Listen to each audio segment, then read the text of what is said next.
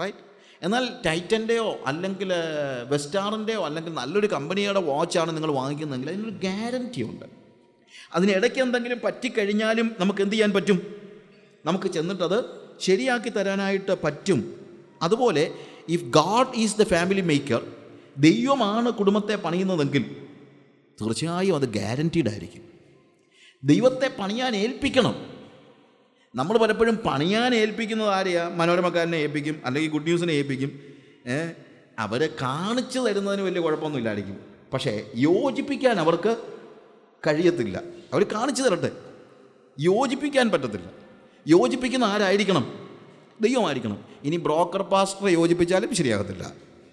മനോരമയൊക്കെ പോട്ടെ, കാണിച്ചു തരുന്നത് നല്ല കാര്യമാണ്, പക്ഷേ യോജിപ്പിക്കുന്നത് എപ്പോഴും ആരായിരിക്കണം? ദൈവമായിരിക്കണം എന്നുള്ളത് നമ്മൾ മനസ്സിലാക്കിയാലേ പറ്റുകയുള്ളൂ. ദൈവം നമ്മളെ യോജിപ്പിക്കുമ്പോൾ അതിനെക്കുറിച്ച് പറയുന്നതാണ് മുപ്പിരിച്ചരട് വേഗത്തിൽ അറ്റുപോകയില്ല. ദൈവത്തിൻ്റെ ആ യോജിപ്പ്, അതിനെക്കുറിച്ച് നമുക്ക് വീണ്ടും പഠിക്കാം, എങ്കിലും ഞാനത് പറഞ്ഞു പോവുകയാണ്. ദൈവമാണ് കുടുംബത്തിൻ്റെ സൃഷ്ടാവ് അല്ലെങ്കിൽ മെയ്ക്കർ. അവനാണ് കുടുംബത്തെ ഉണ്ടാക്കുന്നത്. അതുകൊണ്ടാണ് സങ്കീർത്തനത്തിൽ പറയുന്ന 120 പറയുന്നത്, യഹോവ ഭവനം പണിയാതെ ഇരുന്നാൽ പണിയുന്നവർ വൃഥാ അധ്വാനിക്കുന്നു. നമ്മൾ ഏത് കാര്യവും ഗ്യാരൻറ്റീഡ് ആയിട്ടുള്ള, എന്നാൽ ഗ്യാരൻറ്റി എന്ന് പറയുമ്പോൾ അതിനകത്ത് അതുപോലെ തന്നെ ഒരു പ്രാധാന്യമുണ്ട്. ഒരു സാധനം നമ്മൾ വാങ്ങിക്കുമ്പോഴത്തേക്ക് അതിൻ്റെ കൂടെ ഒരു ഓപ്പറേറ്റേഴ്സ് മാനുവൽ കിട്ടാറുണ്ട്. ആ മാനുവൽ ഉപയോഗിച്ച് അല്ലെങ്കിൽ അതിനനുസരിച്ച് നമ്മൾ സാധനം ഉപയോഗിക്കുമ്പോഴാണ് ഗ്യാരൻറ്റി നിലനിൽക്കുന്നത്. ഇതേപോലെ ദൈവം കുടുംബം പണിയാൻ ഏൽപ്പിച്ചാലും അല്ലെങ്കിൽ ദൈവം കുടുംബത്തെ പണിതാലും ആ കുടുംബം എങ്ങനെ കൊണ്ടുപോകണമെന്നുള്ളതിനെക്കുറിച്ചുള്ള ദൈവിക നിയമങ്ങളുടെ ഒരു മാനുവലൂടെ അവൻ അതിൻ്റെ കൂട്ടത്തിൽ തരുന്നുണ്ട്. ആ മാനുവൽ അനുസരിച്ച് പ്രവർത്തിച്ചാലേ പറ്റുള്ളൂ. ആ ഓപ്പറേറ്റേഴ്സ് മാനുവൽ അനുസരിച്ച്, ദൈവത്തിൻ്റെ റൂൾ അനുസരിച്ച് കുടുംബത്തെ കൊണ്ടുപോയാലേ പറ്റുള്ളൂ. ദൈവം കുടുംബം യോജിപ്പിച്ചു എന്ന് പറഞ്ഞിട്ട് എനിക്ക് ഇഷ്ടമുള്ളതുപോലെ ജീവിക്കാനായിട്ട് എനിക്ക് പറ്റത്തില്ല. അപ്പോൾ ദൈവത്തിന് കുടുംബത്തെക്കുറിച്ച് ചില നിയമങ്ങളുണ്ട്, റൂൾസ് ഉണ്ട്. അതനുസരിച്ച് പോയാൽ ഒരിക്കലും ഫാമിലി ബ്രേക്കപ്പ് ഉണ്ടാകത്തില്ല. അത് വിശ്വാസികൾക്ക് മാത്രമുള്ള റൂളല്ല, എല്ലാവർക്കും ഉള്ള റൂളാണ്.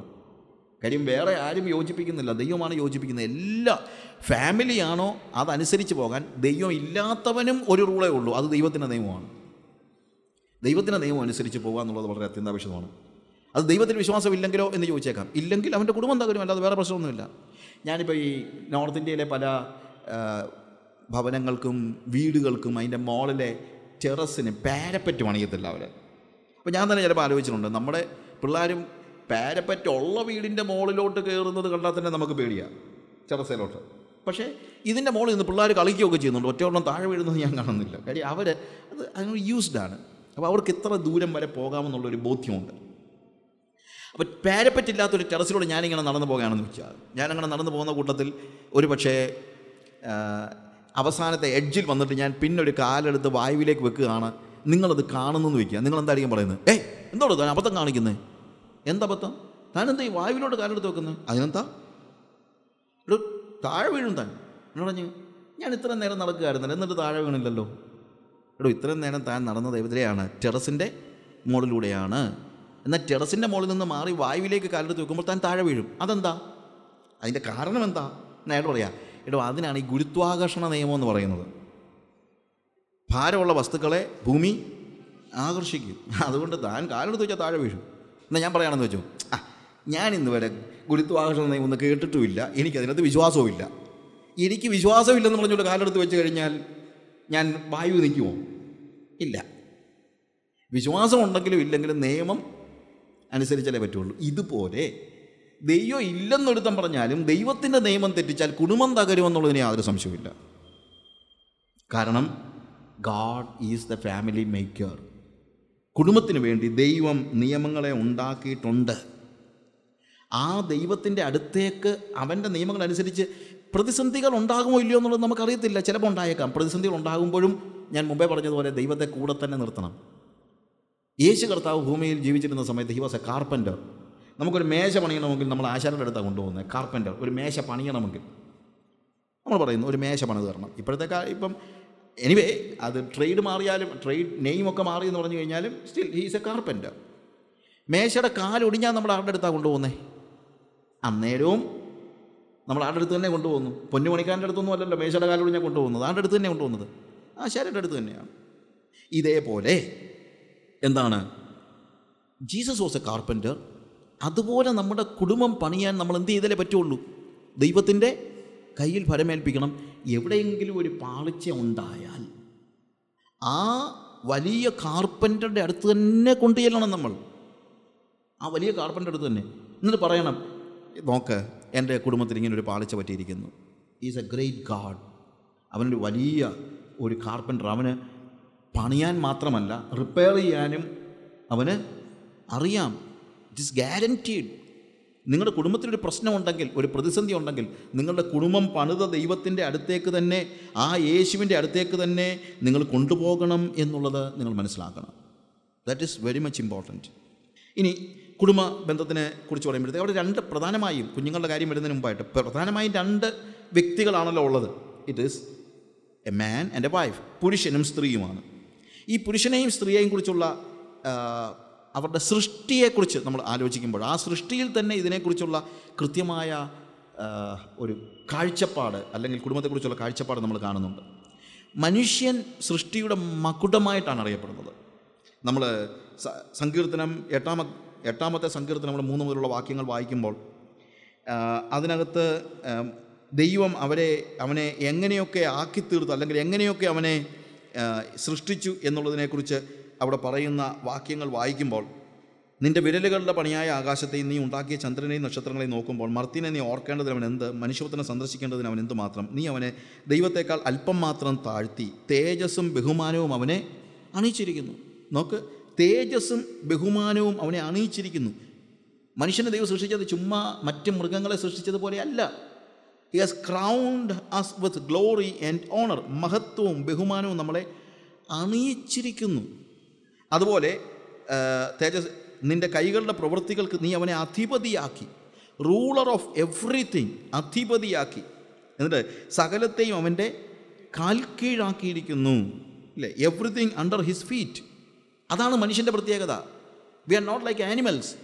ഞാൻ മൊസാംബിക്കിലെ ഒരു കിളിമാനി എന്ന് പറയുന്ന സ്ഥലത്ത് ഒരു വില്ലേജിൽ ഒരു പ്രാവശ്യം, ആഫ്രിക്കയിലേക്ക് അറിയാം, ഞാൻ ഒരു ഗ്രാമത്തിലിങ്ങനെ സുവിശേഷം പറയുക.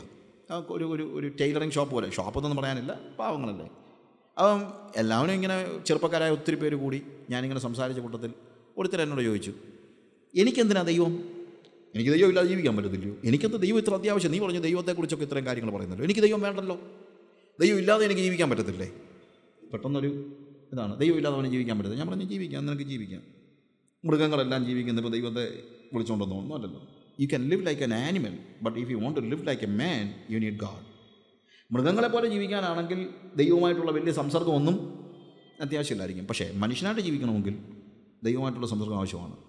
Somehow he accepted it. ഞാൻ പെട്ടെന്ന് സമ്മതിച്ചു. ഞാൻ പറഞ്ഞത്, we are not like animals. നമ്മൾ മൃഗങ്ങളെ പോലെ അല്ല.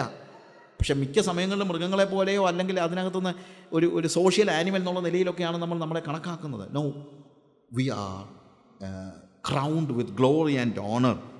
നമ്മൾ ദൈവത്തിൻ്റെ മക്കളായിട്ടാണ് ദൈവം സൃഷ്ടിച്ചിരിക്കുന്നത്. ദൈവത്തിൻ്റെ മക്കൾ. ഉൽപ്പത്തി പുസ്തകം 2-ാം വാക്യം വായിക്കുമ്പോൾ ദൈവം എന്ത് ചെയ്യുന്നു? ദൈവം തൻ്റെ സ്വന്തം ജീവശ്വാസം മനുഷ്യന് പകർന്നു കൊടുക്കുകയാണ്.